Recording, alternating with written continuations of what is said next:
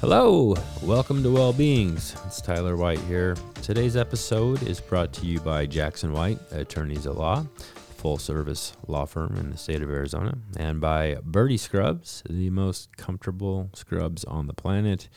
And by the time you're listening to this, the company will be live. So check out Birdie Scrubs, www.birdiescrubs.com. Today's conversation has been very insightful for me. I speak with Ashley Swinson.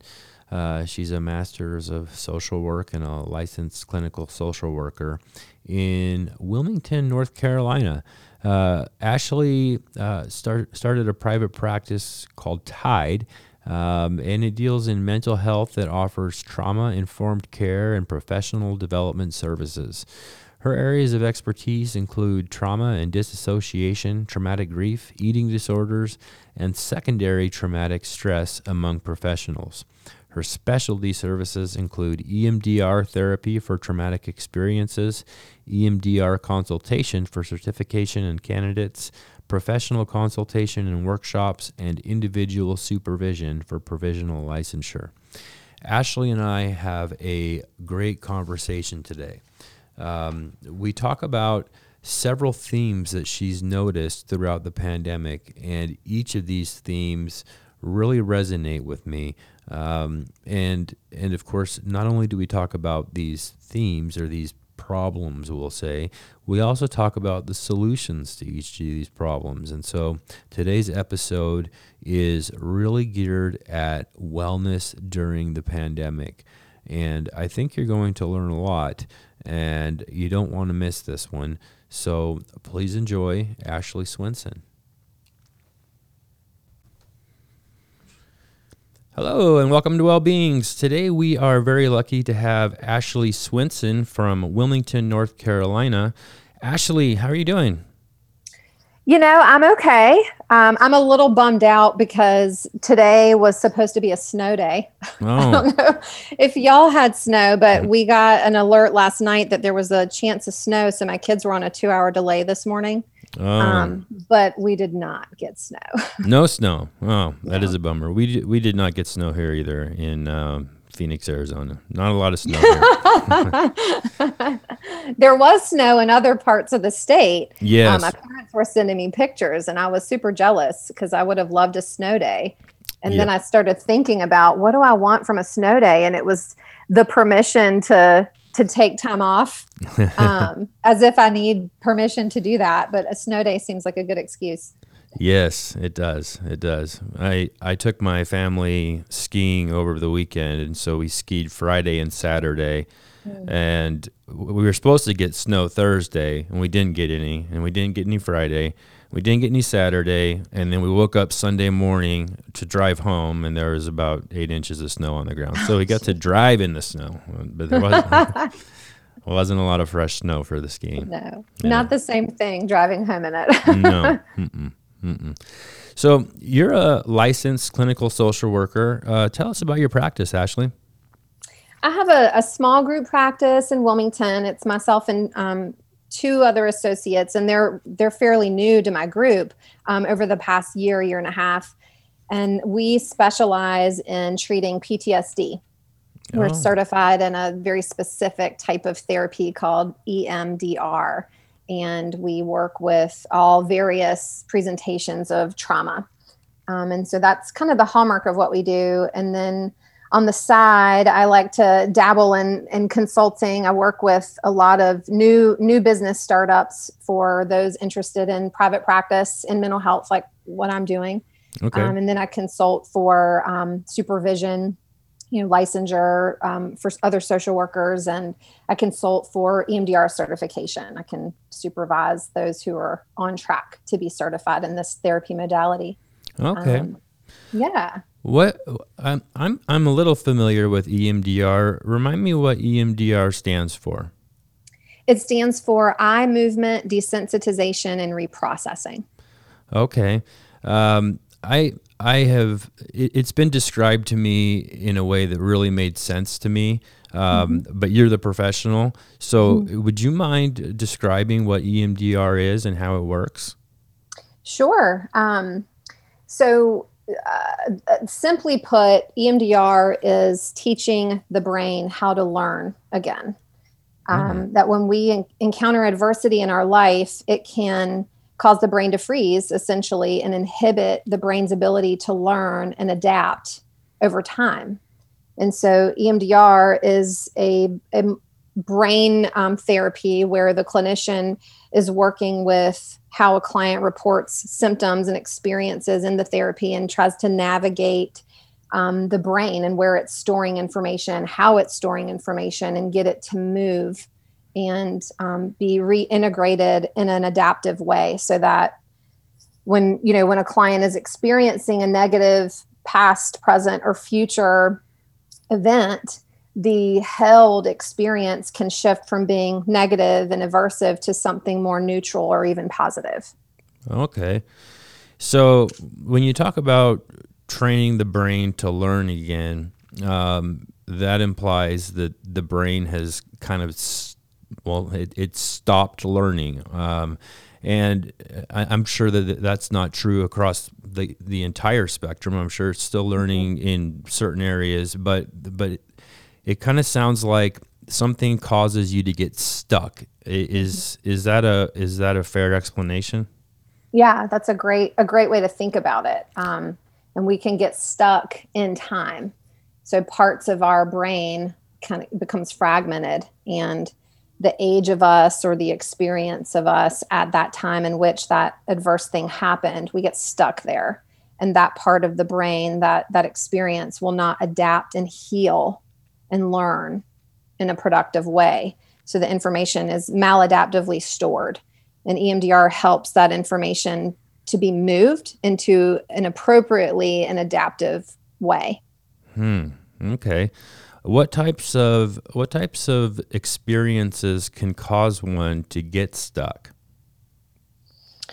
Oh, well, the big word that most are familiar with is trauma, a traumatic experience. And so things that are life threatening, horrific, scary, even, witnessing violence or experiencing natural disasters, undergoing abuse. These are all kind of big traumatic experiences that we can go through.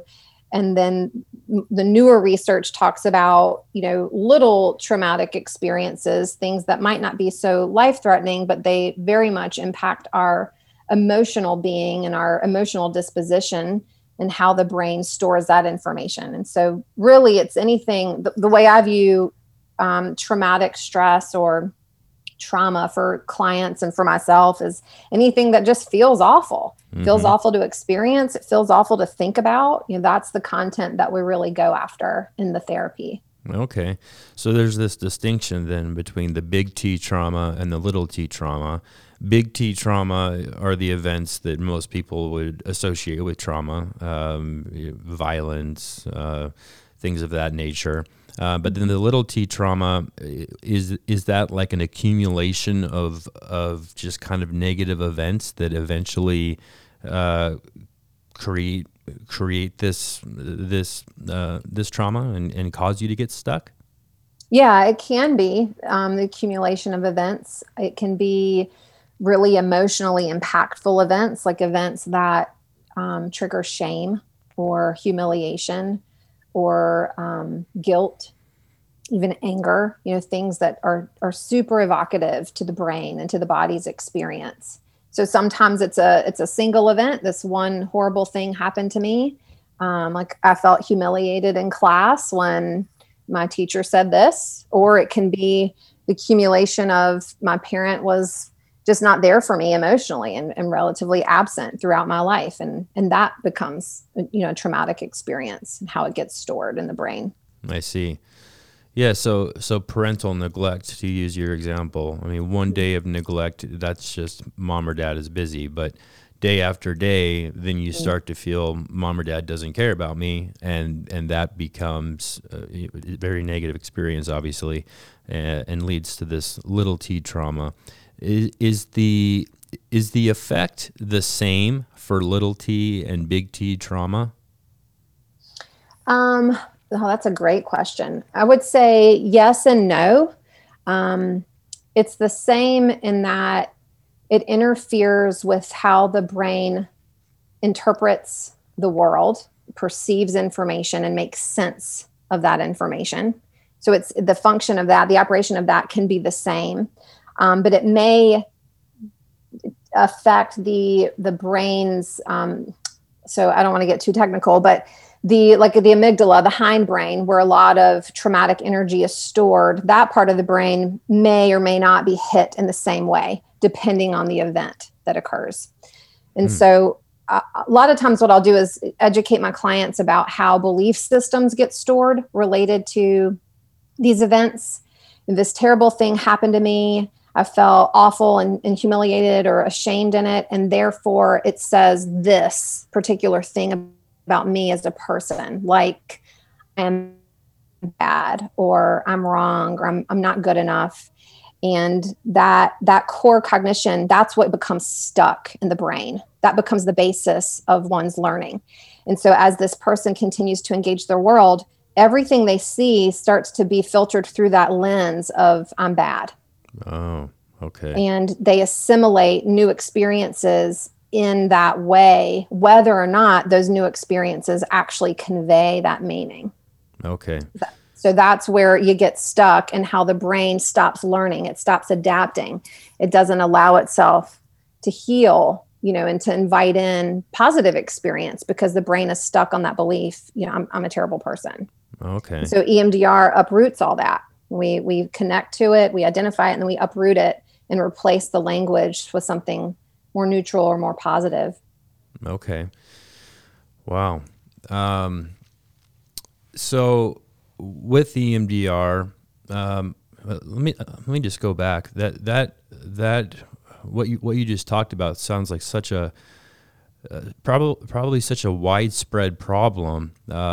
We think of trauma as a few people have suffered trauma, but really it sounds like probably the vast majority of us have suffered at least little t trauma. And when you see the world through that lens, so if the little t trauma is I'm not good enough, then even when positive events happen, if you're operating from the stance of I'm not good enough, then everything is, oh well, that was just lucky, or oh, that person was just having pity on me, and nothing can actually be what it really is because you're contorting it to fit with what your belief system is. Yes, exactly. And EMDR can solve this. Mm-hmm. What happens with the eye movement? It's eye movement.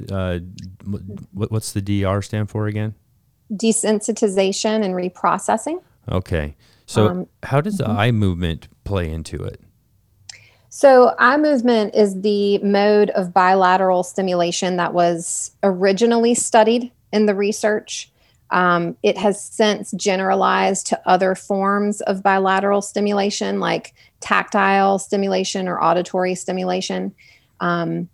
So what's so significantly different about other forms of therapy from EMDR is this mechanism of bilaterally stimulating the body, which impacts the way the brain is able to integrate this information that is coming up in the therapy.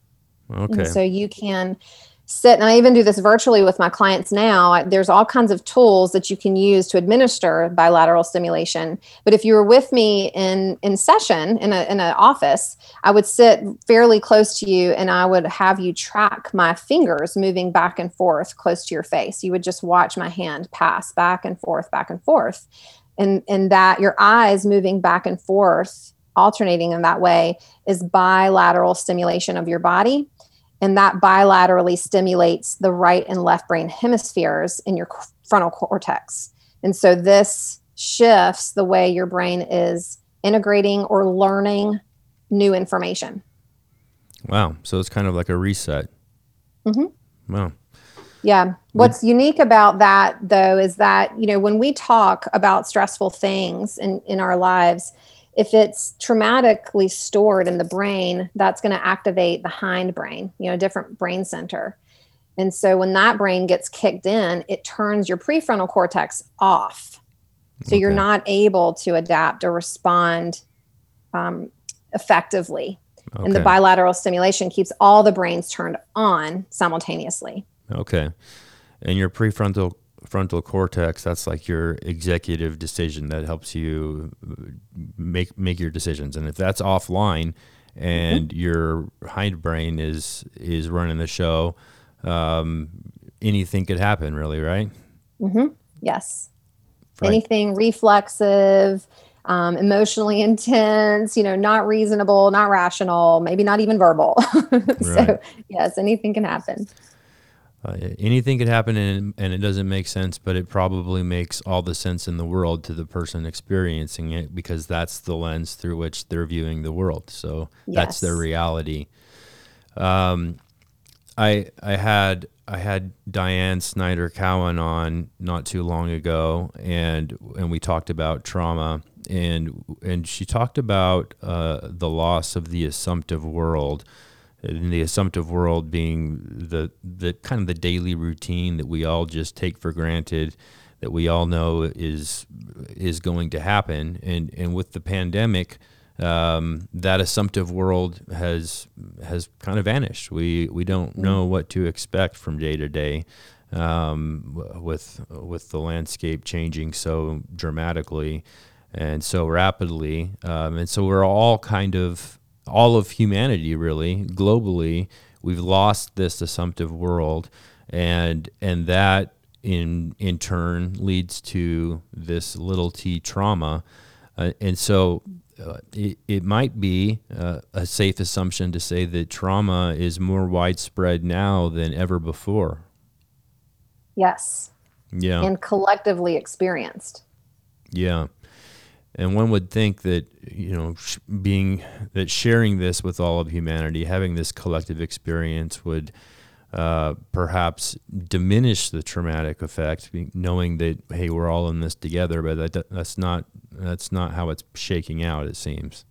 Yeah. Yeah. I think it would have to be individually, we would have to set an intention to do that, to tap into the collective resilience of that experience rather than the trauma of it. Wow. So you did something interesting when the pandemic struck. I read an article that you wrote on LinkedIn, and you began tracking themes that you noticed emerging within your clients and colleagues and friends and even yourself. And you noticed some common trends. And the article, I kind of like how you were writing these trends on your mirror with a dry erase marker. That's a good idea. But you spotted a handful of stages, and then you came up with some practices to help with each of these stages. And I'd love to talk about these common themes and then address what people can do to help themselves deal with these themes that you've spotted, because I certainly, as I read them, as I went down the list, I said, yep, this all resonates. I can relate to all of these things. So this concept, or this set of themes, it's something that you refer to as self-sustainability in a pandemic, and the first theme is my body hurts. Can you speak to this? What is causing pain? I mean, outside COVID-19 itself, what is causing pain? So, for me, my body began to ache when I had to abruptly shift into a new context to do the work that I was doing. I noticed this with the transition into telehealth and virtually connecting with clients. And I heard that echoed, that people in my field and then others just around me felt achy, felt sick, and uncomfortable in their skin. And I think much like Diane was telling you, the loss of the assumptive world, there was no transition. It wasn't a gradual shift. It was an immediate pivot into something foreign and unfamiliar. And, if you imagine that the physiology and the energy of your body is wired to move you every day in a particular direction, and then all of a sudden you have to shift it, your physiology, your muscles are not wired and developed for that. And so it stretches you and it hurts. It physically hurts. Yeah. So it's more than just a psychosomatic thing. It's there's actual pain from the deviation from your typical routine. Mm-hmm. And thinking back, I've noticed that myself. I've had several COVID tests, and all of which have been negative. But all of them were because I noticed my body ached, and I thought, "Oh, this is a COVID symptom," when in fact it now you've kind of explained it, and that makes sense. So we've identified a problem here, or at least an issue. What is the solution to this problem? The diagram says invite awareness. So part of the initial step in this entire cycle is pausing and considering, or pausing and recognizing. You want to invite the experience of self-awareness, self-reflection, self-evaluation, so that you can sense what could be going on that needs to be fixed, or needs to be alleviated, or needs to be moved. Mm-hmm. And then you give yourself permission to do that, but without pausing and being still and knowing, that's not going to happen. Right. It's very much a mindfulness practice, would you say? Mm-hmm. Mm-hmm. Yeah. And just to maybe elaborate on that a little bit, pause, be aware, and then maybe not reject the fact that your body hurts. I think that at least my initial tendency is to push away bad experiences and push away pain, whether that be emotional or physical, and try to divert my attention somewhere else. But I'm learning. I'm trying to practice this awareness, and rather than reject the pain, just kind of sit with it and see what it has to tell me. Yes. Do you say that? I like how you said that. See what it has to tell me. That's often a question I pose for myself and for my clients. What is my body, or what is my pain telling me in this moment? You give it a voice. Mm-hmm. Mm-hmm. Mm-hmm. Yeah. So just sitting with it, and I've found that sitting with it and listening to it, kind of caring for it, it almost disempowers it. It diminishes whatever that negative experience is. Mm-hmm. So, yeah, there's a skill, a concept in my field called emotional agility. And a lot of our somatic experiences are fueled or somewhat influenced by emotions. And if we identify them and name them and express them, it can diminish the discomfort of it, because we've self-validated and we've regulated and been affirming to give ourselves permission to feel it and vocalize that. Yeah. At risk of sounding like a fragmented schizophrenic, I have in my mind, when I experience anything unpleasant, if I'm on my game, I can kind of talk to that part of myself and take care of that part of myself. Thich Nhat Hanh, he's a Vietnamese monk. He talks about caring for your anger or caring for your pain as if it's a baby, and just kind of cradling it and taking care of it as opposed to rejecting it. And as woo-woo as that sounds, it works for me, for whatever. I love that. I love all kinds of woo-woo. That's great. Yeah. I live in the world of woo-woo. Um, I have to be analytical for my job and everything like that. But um, I like woo woo. I'm okay with it. The second theme you noticed is I'm exhausted. And so many of these themes are kind of counterintuitive. It's like we have so much downtime. Why is it that exhaustion is emerging as a common theme? Yeah. And what's interesting about exhaustion is that is one that probably stood out most consistently, even to, so I wrote this in August, but the fatigue, the heaviness, the exhaustion remained pretty constant, and more so really showed up as we entered the new year. And I think what it really demonstrates is how hard we all have been working to hold on, to sustain, to get there wherever that's going to be when this pandemic is over, if ever. I mean, we really are working so hard, wearing many different hats, trying to show up and to show up well.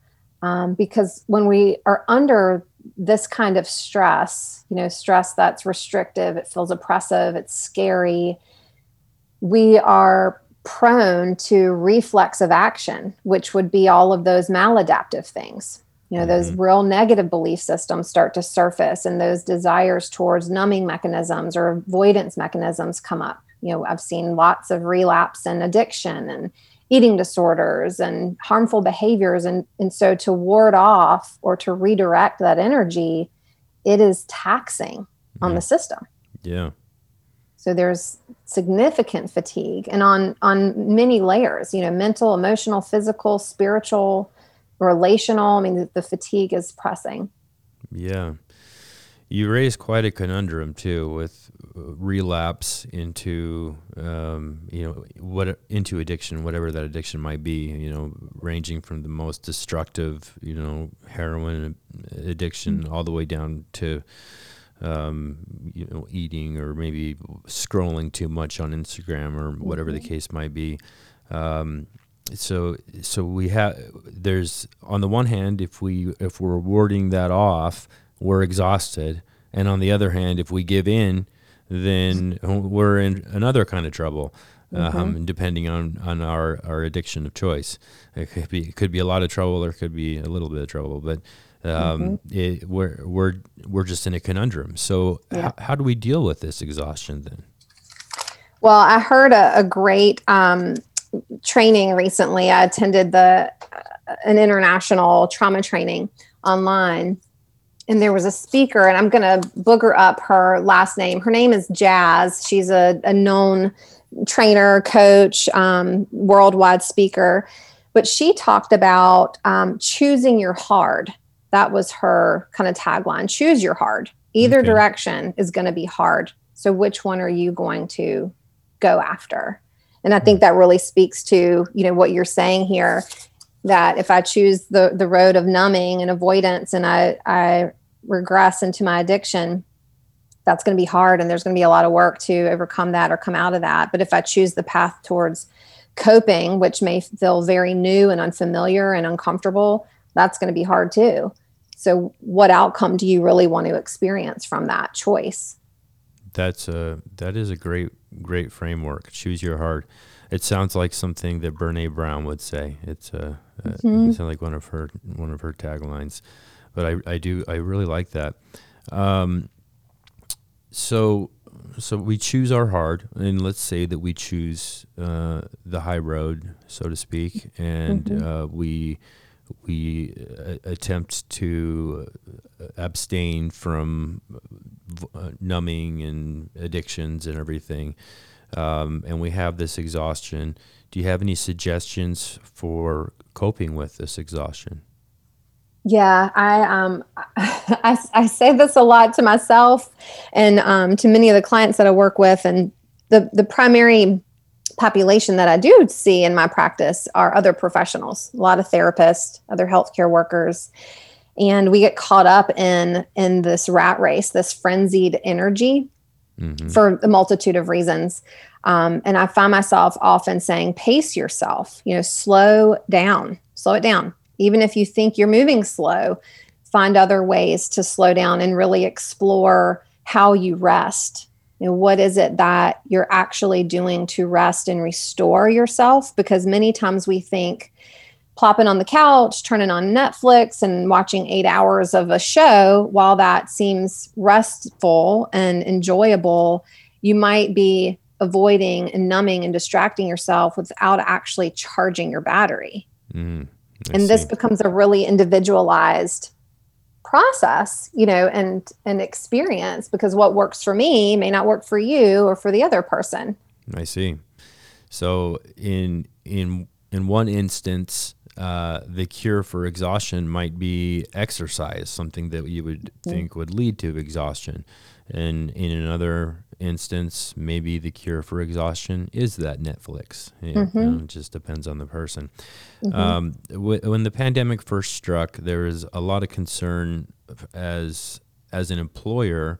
Okay, everybody's going to be working from home. Productivity is going to go down. Everybody's going to be distracted with their life responsibilities and their home responsibilities, and they're not going to be productive at work. But what we're finding, and when I say we, what studies are finding, is that people are working more through this pandemic than ever before, without the strictures of the 9 to 5 and the weekends. People are just working straight through lunch. They're working on the weekends. They're thinking, well, I have nothing else to do. I might as well work. And I suspect that this plays into the exhaustion. It's exactly what you're talking about, kind of getting caught up in this frenzied rat race.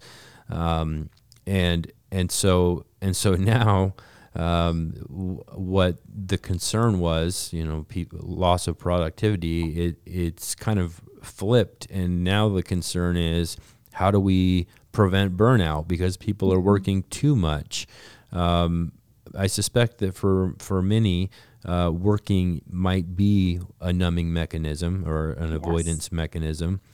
But I think that it's really important for all of us to, regardless of where we're working from during this weird time, to build in breaks, right? Do you have any suggestions for people on how they might build breaks into their days when work bleeds into home and vice versa? Yes, that's a great question. And again, super individualized to each person that's considering what their time management needs to be, what the bounds around their schedule should look like, the breaks that serve them well, how long that break is. But in general, I think first and foremost, there needs to be a distinction of work and home, even when you work from home. So like for me, I have a set schedule where I, set up appointments with my clients several days a week.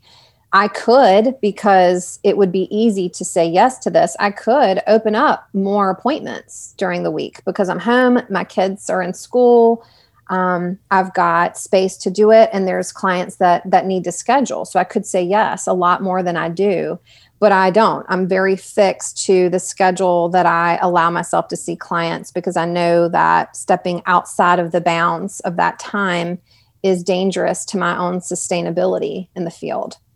So first and foremost, set your schedule and stick to it. Even when you feel compelled to stretch beyond that, don't. Just let yourself stick to that work schedule. And then when you shift, whether it's into a break or closing out your day, come up with your ritual for that, doing the same thing every time you transition. So if you're transitioning from work into a break, allowing it to look the same, to program your brain into the rhythm of it. At the end of my day, and I especially had to do this as I abrupt shifted into telehealth, and I was doing it out of my bedroom, which I had lots of mixed feelings about, but we didn't have any other space in the house for me to do that work. I had to come up with my ritual and closing down work and not bringing the energy of that work into my house, into my engagement with my kiddos, my husband. Mm-hmm. And so I would come out of session, close down my computer, and I would spend 10, 15, sometimes 30 minutes either with another person. I'd call a friend, or I would meditate, or I'd read something to kind of reset the focus of my thoughts before I actually exited my quote unquote office and then went into engaging with my family.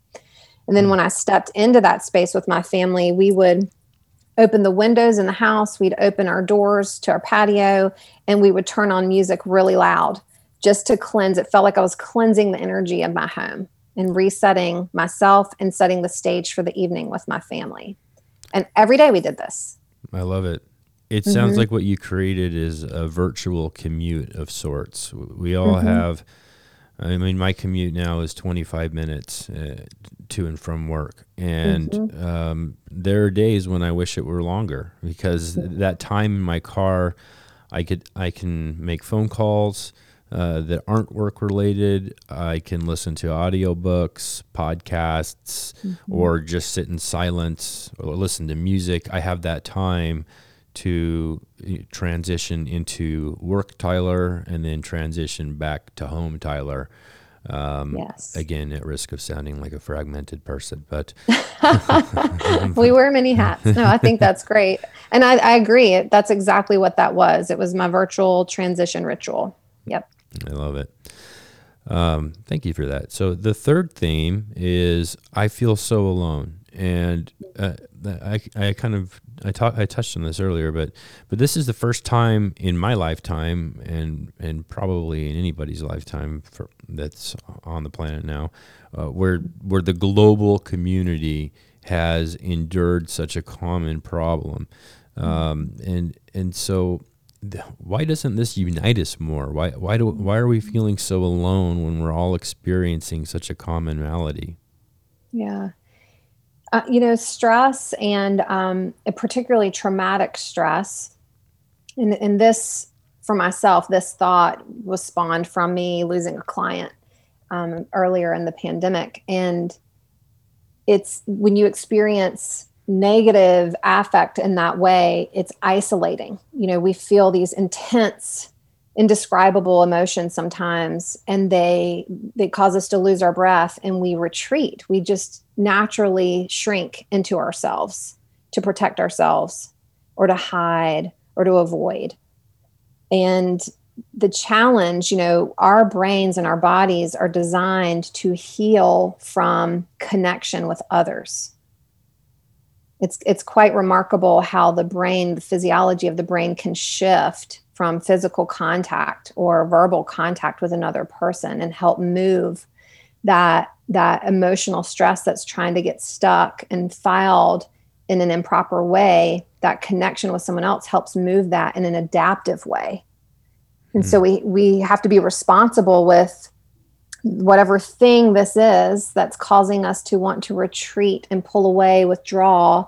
We've got to know that that's what's happening when it's happening, and then fight that reflex, actually lean in to connecting with someone else to help our brains adapt, to heal, to recover, whatever words you want to put there, but to move forward in the present rather than retreating and then it becoming a stuck point in your past. Well, it's so powerful. The beauty and power of just relationship is inarticulable. As you were talking, it kind of sounds like all of this is it's kind of in our DNA. I mean, a million years ago on the savannah or whatever, there were real stressors. There were saber-toothed tigers and and famine, and so when faced with stress, to survive as a species, we had to retreat, and I had to withdraw. But now we're not living on the savannah. We're living where, with a click of a button, you can have anything you want at your house in less than an hour, and so this stress response we haven't quite yet evolved out of it. Our world has changed so rapidly, and we haven't had time to evolve out of this this response that's no longer serving a purpose. So those are just the thoughts that popped into my mind as you were talking about this. And I don't know what the research says about human connection. I don't know why it works. I just know that it works. I know that just the authentic dialogue between two people has a very calming and just a healing effect. Mm-hmm. Mm-hmm. The research, the more recent research that I really like to geek out about is Stephen Porges' work on the vagus nerve, and it's called the polyvagal theory. And it talks about how that our nervous system, particularly this vagus nerve, stems from our brain all the way to our gut. And this nerve is highly sensitive to social interaction and stress. So when we encounter stress, this nerve reacts, and it sends signals to our face and throat, and then sends a signal to our chest, and then sends a signal to our gut. Well, when we are under life-threatening stress, those signals happen, instantaneously. And when the signal hits our gut, our system shuts down. It becomes immobilized. And in reptiles, this works really well because they play dead when they're under a life-threatening stress. Their body collapses and they shut down, and their predator thinks they're dead and doesn't come at them.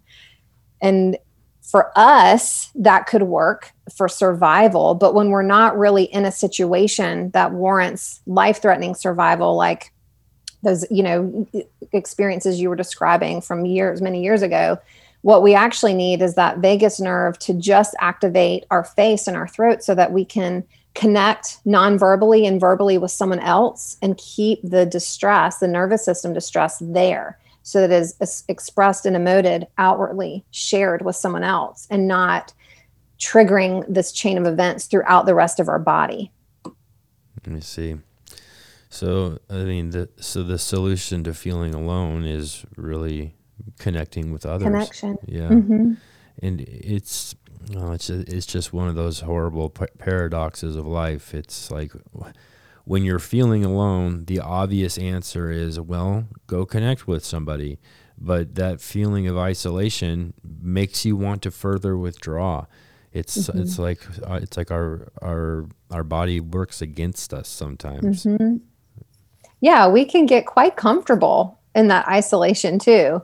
Especially introverts. And I've heard many friends and clients say over the past couple months, I've gotten quite comfortable in not seeing people, and I just don't know what it's going to feel like to have to emerge out of this cocoon when this is back to normal.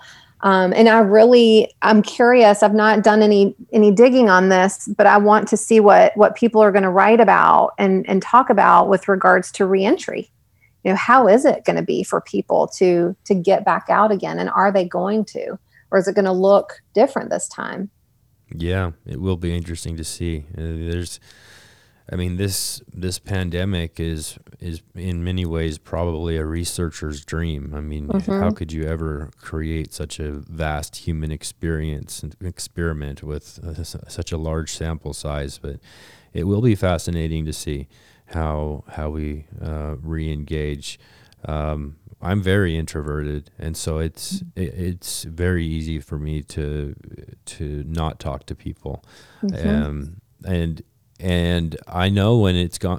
I can tell when it's been too long. I feel that sense of isolation, and the worse that it feels, the harder it is to connect with other people. And as soon as I talk to people, I do love people, and I'll even tell people that, and they're like, "Wait, you said I love you?" I'm like, "Yeah, I really do." I know objectively and intellectually that talking with somebody and connecting with somebody is going to elevate my mood. Yet it's so easy to stay withdrawn for me as an introverted person. Definitely. So the fourth theme, and this kind of plays into the I feel so alone. It's get away from me. Well, I'm feeling alone and I'm pushing people away from me. And again, this seems kind of counterintuitive. People, seem starved for human interaction, with quarantines in place and all venues closed and gatherings have been minimized. Why then are we pushing people away? That's a great question. So this piggybacked on that loneliness experience, or I feel so alone. When you stay in that isolated, withdrawn place, you really start to write stories in your head about that and convince yourself, I don't need to be around people. I'd rather be stuck in all my ick and yuckiness and then pushing. Just, I don't want it. I don't want anybody in this space. It's too hard. It's too much work. I don't like what anybody has to say. So just stay away. For me, particularly, this culminated after this hardship with my client experience. And I felt incredibly smothered by, having my husband and my kids and my dog in my house. I mean, I just wanted everybody out and I wanted to leave and I didn't care where it was going to be. And I didn't know when I would be back. So all I could think was just get away. And in sharing that, it was so sweet. My oldest son, who's 8, he and I spend a lot of our times connecting in the mornings. We're both early risers. And so I was in the bathroom getting ready one morning and he saw all my notes, my scribble on the mirror, and was asking me questions about it. And I could share very openly, this is what my experience has been like with the pandemic and thoughts that have been in my head. And I'm at this place where I just want everybody to leave me alone. And he was like, yeah, Mom. He said, what are you going to do? Like, what's the cure for that? Because I was explaining to him the anecdotes to these things. And I was like, buddy, I don't know. I just know I don't want anybody near me and I want to take a break. And he said, Mom, I think what you really need is to ask for help. And I was stunned because he was so right. And I hadn't asked for help for months. I thought, we got this, we can do this, this family of 4, we got this figured out. And I so needed help desperately. Yeah. So it was great. The wisdom of my That's right. 7-year-old From the mouth of babes. Well, yeah. It seems like such an obvious answer, and the answers are so very often very, very simple. But simple and easy aren't the same things. And it's another one of those things where the further you let it go, the harder it is to ask for help. And I can relate to that. When the pandemic first struck, it seemed like every conversation ended or started or was entirely about complaining about the pandemic, and I decided that I wasn't going to complain about it. It's just it's the way it was, and I'm okay. I have no right to complain. There are people that are worse off than me. At least I'm healthy, and the fact of the matter was that I too needed help. We all needed help, and maybe just being a little bit more vulnerable and framing it in that way would have been much more skillful than acting like the hero, the stalwart guy who has it all together. Absolutely. I think we're very judgmental and about what help is, and help in and of itself is kind of a stigma, as if it says something about you negatively. Like if I ask, therefore I can't do on my own, or I'm failing on my own. And that's not what that means at all. And that's why we have the beauty of relationships and resources in our life, because there are greater things we can do together than on our own. And help for me would look different, than help for you. And I remember even just acknowledging out loud to my husband at that time, like, babe, I'm really struggling. and I need some things to shift. And we could problem solve around that. And we did, in fact, make, a cautious decision at that time that we were going to create our little pandemic bubble with a close set of friends. And we, quarantined and prepared for it, and then started to see them and touch them. And I'm one who craves physical contact with others. And we did that safely, and remarkably have not gotten COVID throughout this entire experience, but it was necessary for us. And that's how we manage that. That's wonderful. The fifth theme, I'm so over it. Those are 4 words that I have heard more times than any other words over the last year. I'm so over it. And rightfully so. This seems obvious enough. Who wants to live in this suboptimal condition? I have yet to meet anybody who says, "Hey, I want more COVID." But what can we do about this? What do we need to shift our attitude? What is the solvent here? No, I don't think we need to shift our attitude. I think you can be so over it and you can do something else. It's not a yes, but it's a yes and.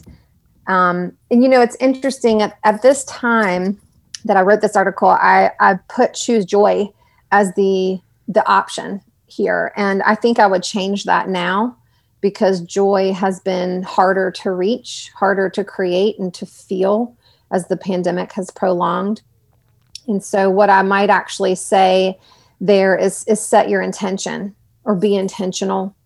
You do have a choice. And so in moments where you are exasperated and over it, where do you want to intentionally direct your energy? Because that choice matters. That you have an opportunity to create positive or neutral experiences for yourself amidst all the chaos. Mm-hmm. And that's your responsibility. Mm-hmm. Setting intentions. You've said a couple of things that relate to Vipassana practice or mindfulness practice. Are you a meditator? I guess it depends on what you consider meditation. Do I like to meditate on music? Yes, but it'll probably result in me screaming very loudly or dancing around the room.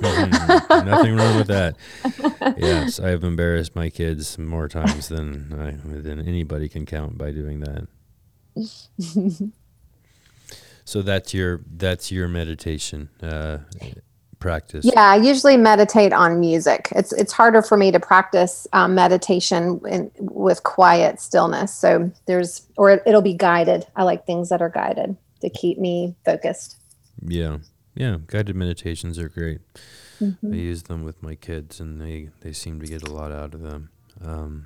Yeah, it's great. In fact, on this ski trip that I talked about, we went with another family, and my kids are accustomed to doing a guided meditation before bed, and we had other kids there with us, the other family, and they're not accustomed to that, but mm-hmm. my daughters can't go to sleep without it, and so mm-hmm. I played a guided meditation, and it was the other kids, it was their first experience with meditation, and the particular guided meditation was the meditation teacher.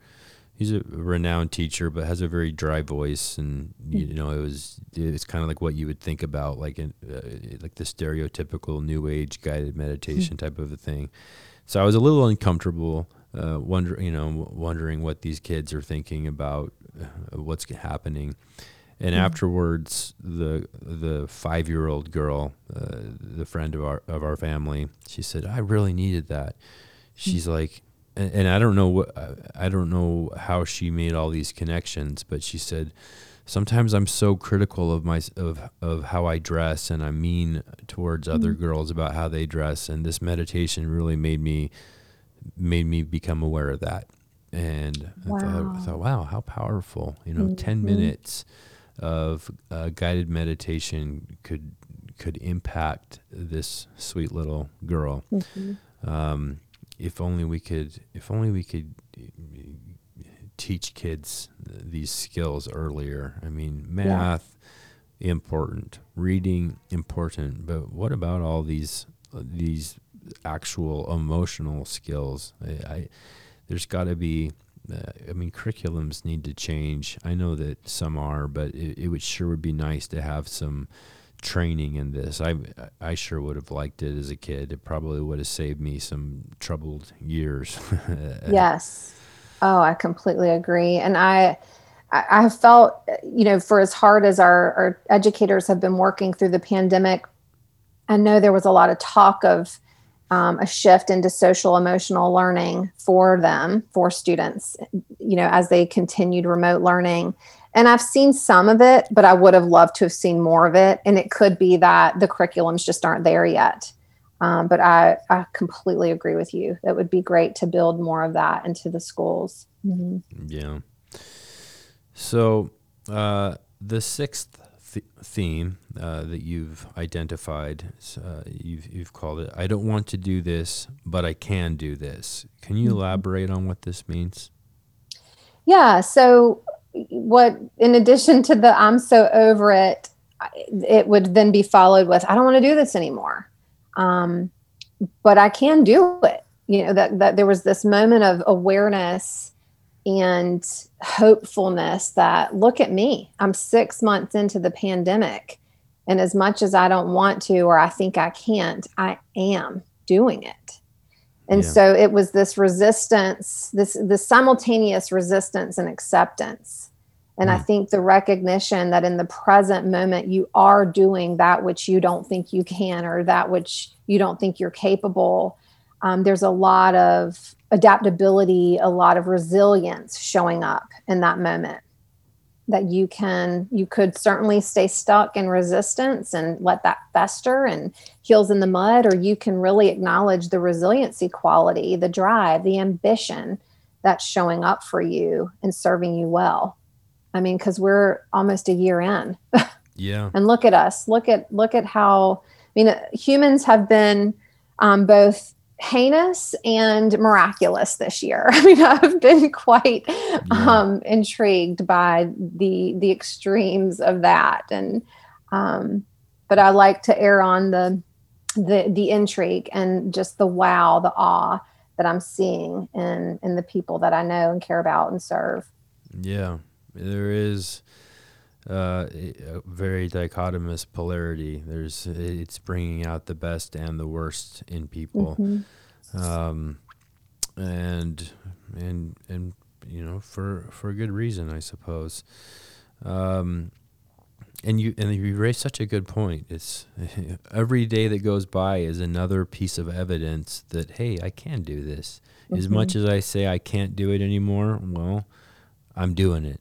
And I'm alive, and humans have this wonderful ability to habituate, and I guess acclimate is a better word. Acclimate would be the positive thing, and maybe habituate would be the I don't want to say negative, but maybe the default thing. And what I'm getting at here is there's been studies that talk about this happiness set point, and I'm sure you're familiar with this, all the positive psychology research that's coming out now. And there is one study that talks about that studied lottery winners and quadriplegics, folks who had been in accidents and lost the use of their limbs, and they studied their happiness set point prior to the event, whether it was tragic or wonderful, and then 2 years later, after the person had become accustomed to the new way of life, whether it be better or worse objectively, their happiness set point had kind of habituated back to where it was prior to the event. And so these extraneous events uh, d- don't really make us happier or worse off in the long run. Sure, the day you win the lottery, you're probably going to be through the roof, and the day you break your neck, having broken my neck, but I can say this, you're down in the cellar. But then you kind of go back to that happiness set point. Do you know why this is? Oh, wow. I don't expect you to know the answer. I just Okay. you just seem smarter than I do. So Oh, thanks, Tyler. What comes to mind is the theory of homeostasis. And I can see, happiness set point being similar to us wanting to acclimate into or habituate into homeostasis. What is our status quo? Okay. And oftentimes when that status quo has been set at an earlier stage in our life and maintains at that stage, our body's physiological wirings are adapted to that status quo. I see. And even when we encounter big change, our physiological system may not change in response to that. It could be, something brief, but it may not hardwire to our system. I wonder, and I'm just connecting some dots here, but I wonder if this happiness set point has something to do with the traumatic events that we've stored up. If we get stuck and we're viewing the world through our stuck lens, then of course an extraneous event isn't going to raise or lower our emotional well-being in the long term. Does that make sense? It makes total sense. Yeah. So the good news is that happiness set point can be changed, and probably the best way to do that, and maybe you can elaborate on this, but is through gratitude practices. That's what the studies show, is by gratitude lists or having gratitude partners where you share what you're grateful for. Recognizing the good in your life can actually raise that happiness set point, actually raise your physiological well-being. Yeah. I think that's a great option. And I know many who keep gratitude journals, like a daily practice of setting their intention and focusing on things, allowing themselves to write those things down, speak them aloud, because your brain perceives that information differently in the way it takes it in, whether it's thought, whether you think it, hear it, speak it, write it, read it, the brain can digest it differently through those different mechanisms. It's interesting. And just to be completely, frank with you, I have mixed thoughts about happiness being a goal to work towards. And I think, this is similar to why I've got some reservations about using joy on this model now, because I think that for some, positive emotion may not be their goal. That's a very personal choice, and happiness may not be what someone really wants in their life. And so in my work with clients, it's so self-directed, and we use values as a way to organize our goals. What is it that you're aspiring to? What are the constructs that you want to really inform your living, inform your action? And if you're moving in a direction that is congruent with those values, and it's called valued living or congruent living, then there's a peace or a contentment or a settledness or a wholeness that really is experienced from that, not necessarily happiness. Does that make sense? It does make sense. It does. I would think, though, that if your actions align with your values, a byproduct of that would be happiness, or Yeah. at least contentment, or Hmm. some form of feeling okay with the things, with the way things are. And I can Yes. see your point with having happiness as a goal, because um, happiness is elusive, and you accomplish a goal and you think it's going to make you happy, and then you accomplish it, and then it's on to the next one. And so Hmm. if you're always chasing happiness, then that leaves you rather in a state of craving, and leaves you inherently, I would say, suffering, because Hmm. happiness is like the mirage in the desert, right? You're Yeah. Yep. always chasing it. So I like that. I like Hmm. valued living. That would lead to contentment. So Hmm.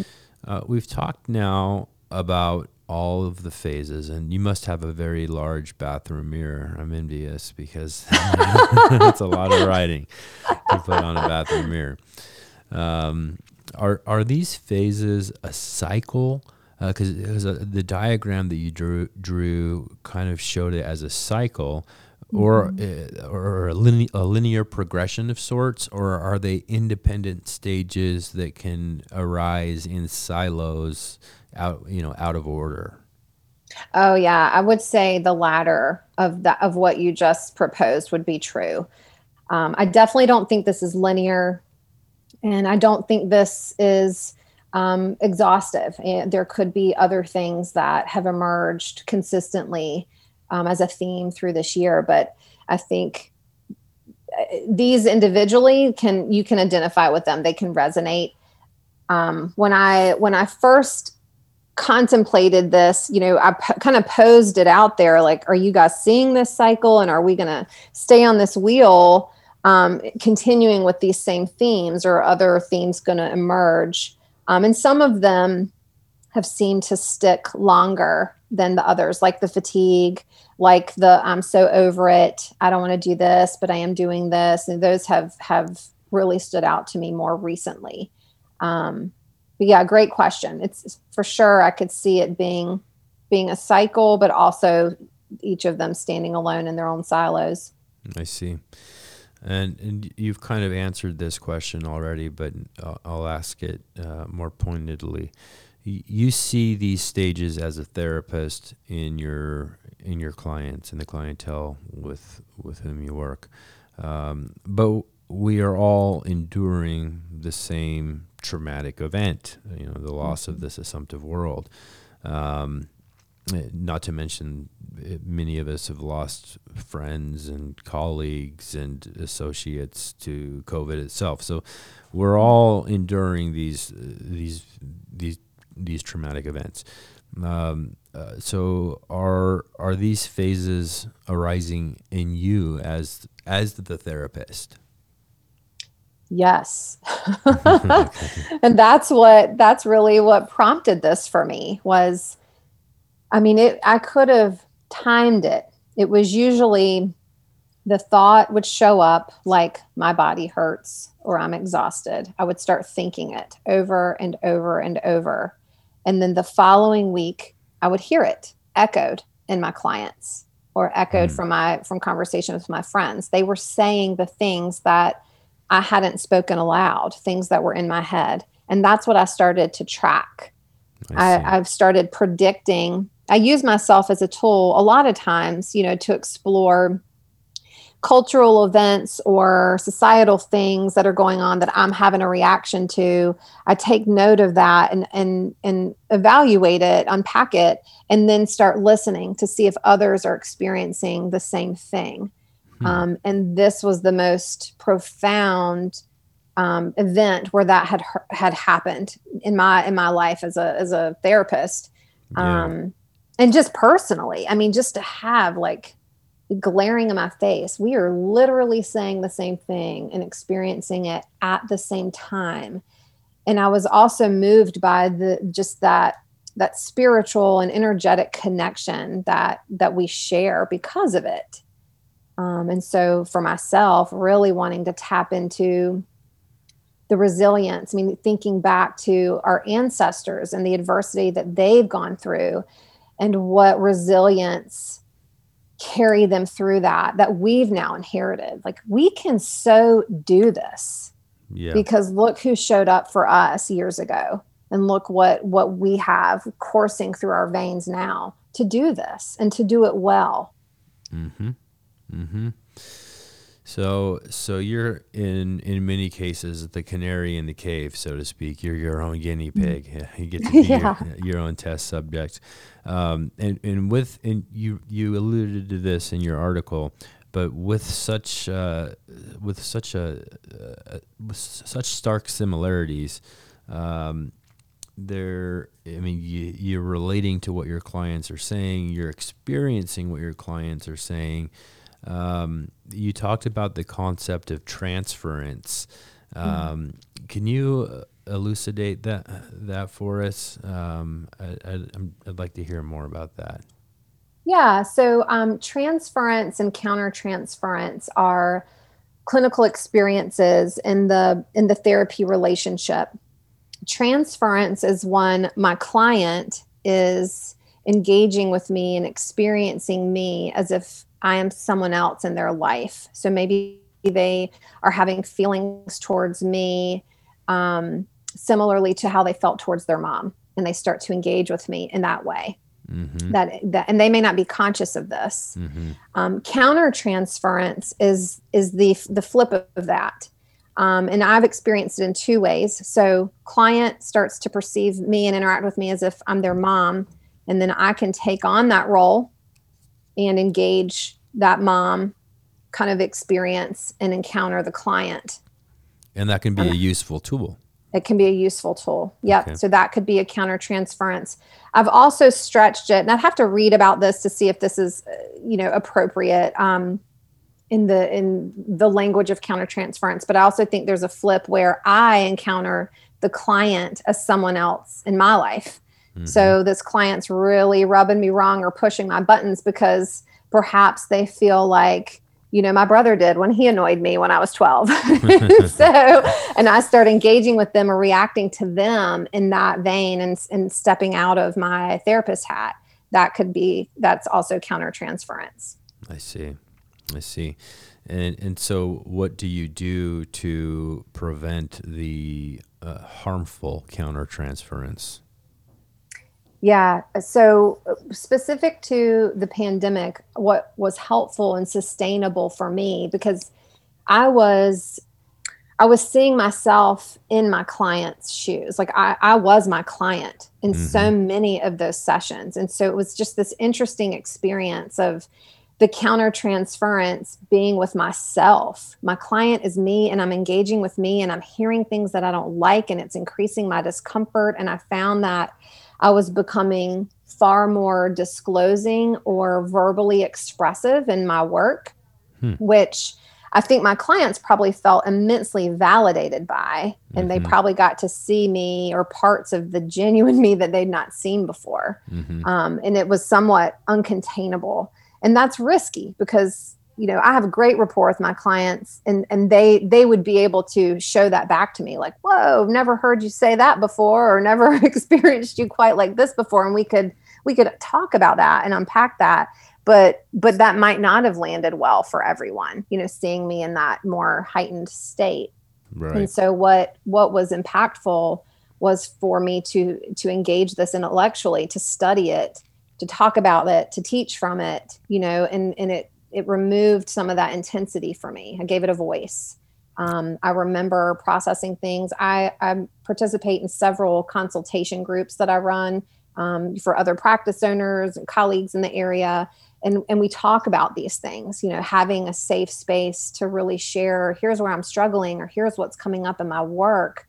What do I do? And you just get perspective outside of your own head, your own experience. I find that to be very helpful, keeping me fresh and in ethical, competent practice. Well, good work. And work is probably the word, this emotional work that we all have to do. It's, there aren't any shovels or pickaxes involved, but sometimes I wish there were, because that's a lot easier than the work we're talking about here. Let I really appreciated those stages, and labeling, at least for me, is a very helpful tool to know that, okay, this is a normal thing that I'm experiencing. This is a stage that a lot of people are in, and just to know that, it helps me know that, okay, this is how you're responding is normal and appropriate, and there are tools, there's work that you can do to alleviate the suffering that these stages create. Switching directions, I know your time is valuable, so we'll wrap up shortly here, but I do want to touch on one thing. One of your specialties, probably in your consulting and with your clients, I'd imagine as well, is burnout prevention. Is this part of your practice on the rise with the pandemic? Are we seeing more and more burnout? Oh, that's a great question. So I would say yes, with a question mark. In that, I think the pandemic and the impact that it's had on people really kind of digging in deep, like exploring purpose and meaning, having existential, conversations with themselves and with others. I think they are having to face that question. Is this just stress for me, or has going through this past year brought me to a place of burnout? Am I just done? And do I need to shift gears for myself? I've heard many stories just in our local area of educators, leaving their positions in the schools. And I could assume that's because of burnout, or one of the other many, experiences we encounter as professionals when we're serving others. And in my sustainability research and training, we talk about a lot of those key concepts, but burnout's probably the more common pop culture and relatable phrase. I don't know. I think I would say yes with a question mark, and that's something to explore further. Okay. I mean, selfishly, I don't want my colleagues to burn out and switch gears. I want them to acknowledge now that if you're struggling, let's talk about that, and let's get some really great resources in place to shift your gears, maybe shift down for the next year or two, but don't flee altogether. Yeah. I don't think I mentioned this earlier, but my side hustle is doing training in provider sustainability, like you're bringing up. And so a colleague of mine, she and I developed a program on this very topic, and we travel the state and attend conferences to speak on burnout prevention and debunking the stigma and challenging individual and organizational responsibility around burnout prevention or burnout management when it is in fact happening for certain employees or for your entire team, because both have been researched. And I think there's a lot that can be done, even as individuals or employers start to think now, as we approach, hopefully this year, an end to some of this pandemic, more entry into the public sector, that we're out and about again. I think employers need to recognize that their people are still going to be struggling. There's going to be a system crash. We've been on crisis mode, adrenaline's been pumping. And when that shifts again and we can enter a new status quo of social engagement without the restrictions, I think people are going to feel sick for a while after they're able to do that. And so it's an opportunity to plan ahead and think, what do my people need? Like, how can I really take care of them, give them more, adjust the resources, create new resources to really attend to those symptoms, so that we're inviting an opportunity for wellness and growth rather than, withdrawal and retreat. I have lots of thoughts about that. So Yeah. We'll see. Yes, with a question mark. If we were texting, that's what it would say. And then there'd be like a little emoji with the hands up in there. Right? Yes, exactly. Yeah. Um, so what was I going to ask? Oh, you raised a point, and I don't know if you meant to or not, but what clicked in my head is these stages that we're all experiencing now as a result of just this immediate pivot. They could very well regurgitate themselves and arise when we re-enter some semblance of normalcy, because for the very same reason, we might pivot back into a world where now we're expected to show up at an office from 9 to 5, Yep. and now and we've grown used to seeing our kids all day long, and all of a sudden we have to go back to how it was, and we could very well experience these very same stages.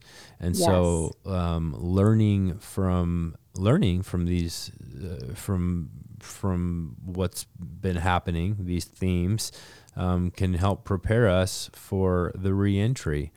And how fascinating, because I haven't even thought about reentry as another potentially harmful or another event that could potentially cause suffering.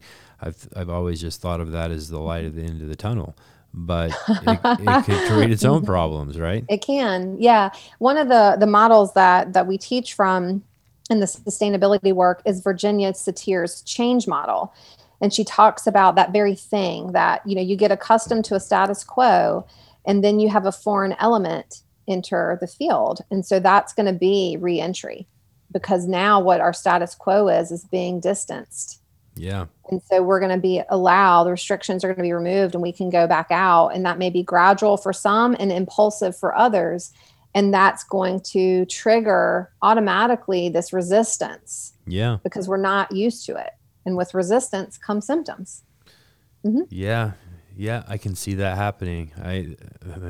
It was, a year and a half ago, I wore a suit and tie to work every day because I saw clients every day.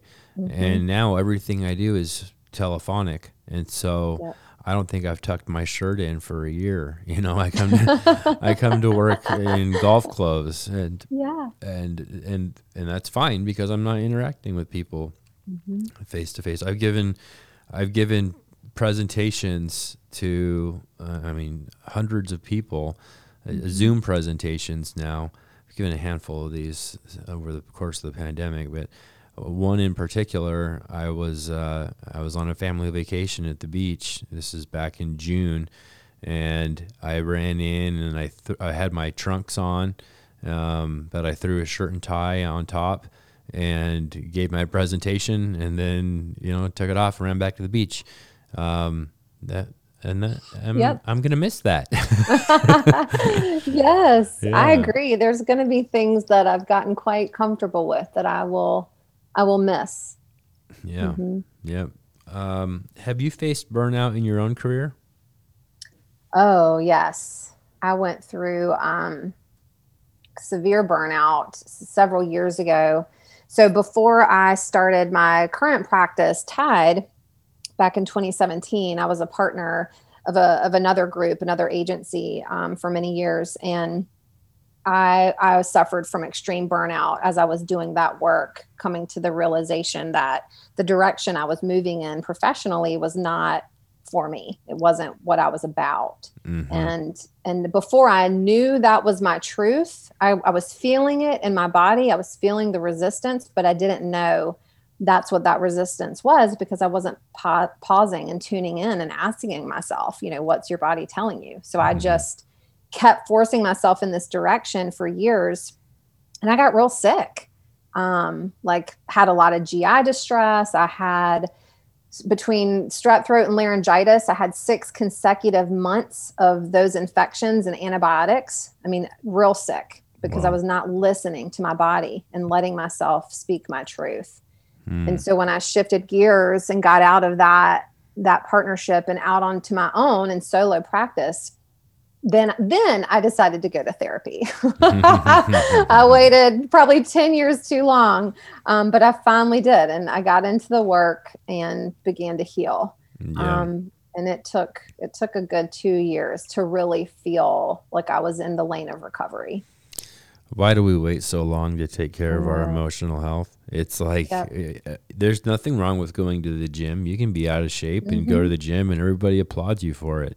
But if you go and try to get emotional help or psychological help, then, immediately you label yourself, or you feel like people, and I'm making a generalization here, not everybody's like this, but generally speaking, there's a stigma associated with seeing people like you, Yeah. It's Yeah. Absolutely. I bet you that you have clients that, that maybe one or two people know that they see you.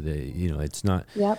it's not a broadcasted thing. I'm going to therapy, Right. we're not there yet, but we need to be, because I feel like my kids could benefit from therapy, but they don't want to go because they don't want their friends to know that they have to go to therapy, because that means that there's something wrong with them. And guess what? There's something wrong with everybody. And that's why there are people like you to help us.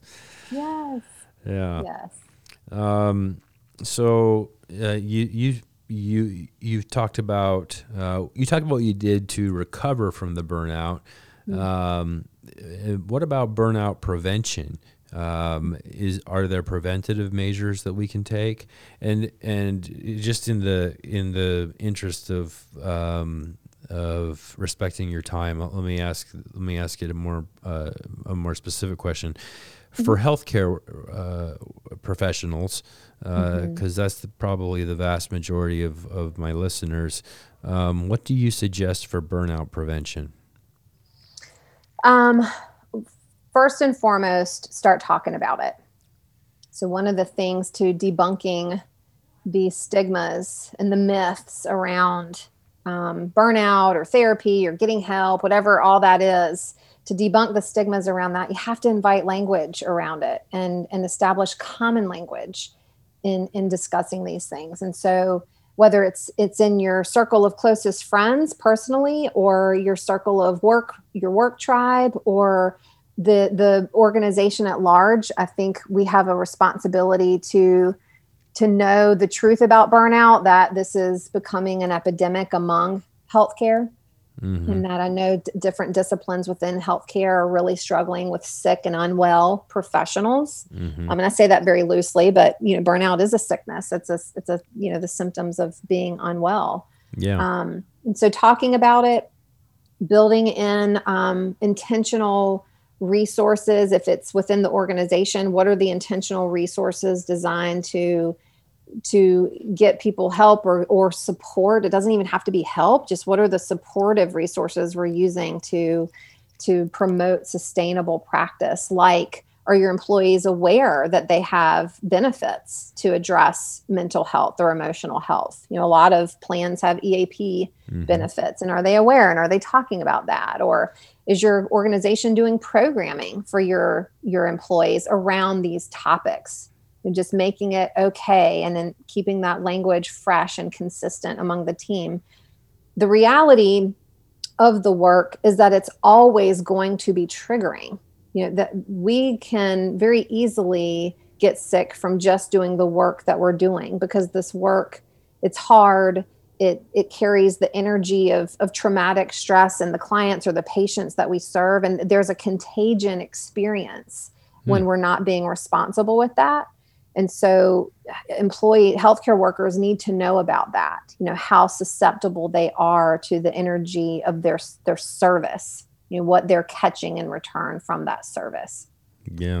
And there's lots of key concepts that, certainly we won't get into today about that, but it's all in the line of professional wellness and how to appropriately manage those symptoms when they start to show up.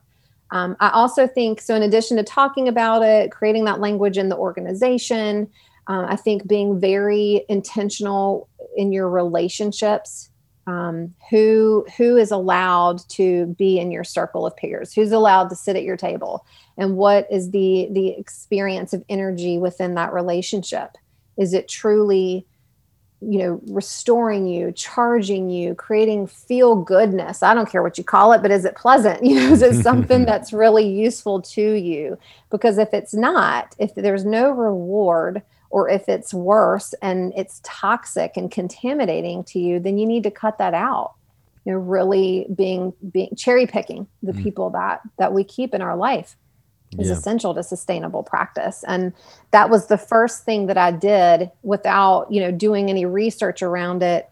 When I realized how unwell I was and I was starting to speak it aloud, I honed in on my relationships, and I quickly changed my professional relationships, my professional network. And I started engaging with those who reciprocated positive energy that filled me up, gave me hope, helped me see the possibilities. And it was paramount. That's wonderful. Thank you for that advice. That's great advice. Burnout is a real thing. Burnout, I experienced burnout myself, and that really led me to starting this podcast. I don't think burnout means you necessarily have to run away from your job, like you said. You have to flee the industry or the profession, but you do have to change the way that you show up to your job. You have to change the lens through which you work. And so I found ways to make what I do interesting, and I was able to keep my job. It was either quit my job, give up my income, and maintain my sanity, or keep my job, keep my income, and find a different way to do that job. And so many of the changes can be just subtle. I write probably 100 emails a day, and just something as simple as taking one extra second to write a personal sentence. Ask about a family member, or tell them that I appreciate them. Just that subtle change can change everything. It transforms hammering an email out into a moment of connection. Connection. That's your value showing up. Yeah. Well, I have learned a lot over the course of the last hour and a half talking with you, and I can't wait to share this with my listeners. I appreciate your time. Before we go, is there anything that I missed? Is there anything that I should have asked? Any last words of wisdom that you'd care to impart? No. Take a snow day. I like it. This was great. I really enjoyed you and our time together. This was great. Yeah, I did too. And maybe I can have you back sometime, and we can talk more about burnout, because I'd love to hear your perspective on that. You have quite a bit of insight. So awesome. So the invitation is there. Thank you so much, and I hope to talk to you down the road. Sounds like a plan. Take care, Tyler. All right, Ashley. Be well. You've been listening to the Well-Beings Podcast. Tune in every Thursday to hear the latest episode. And don't forget to rate, review, and subscribe on iTunes. As always, thank you so much for listening.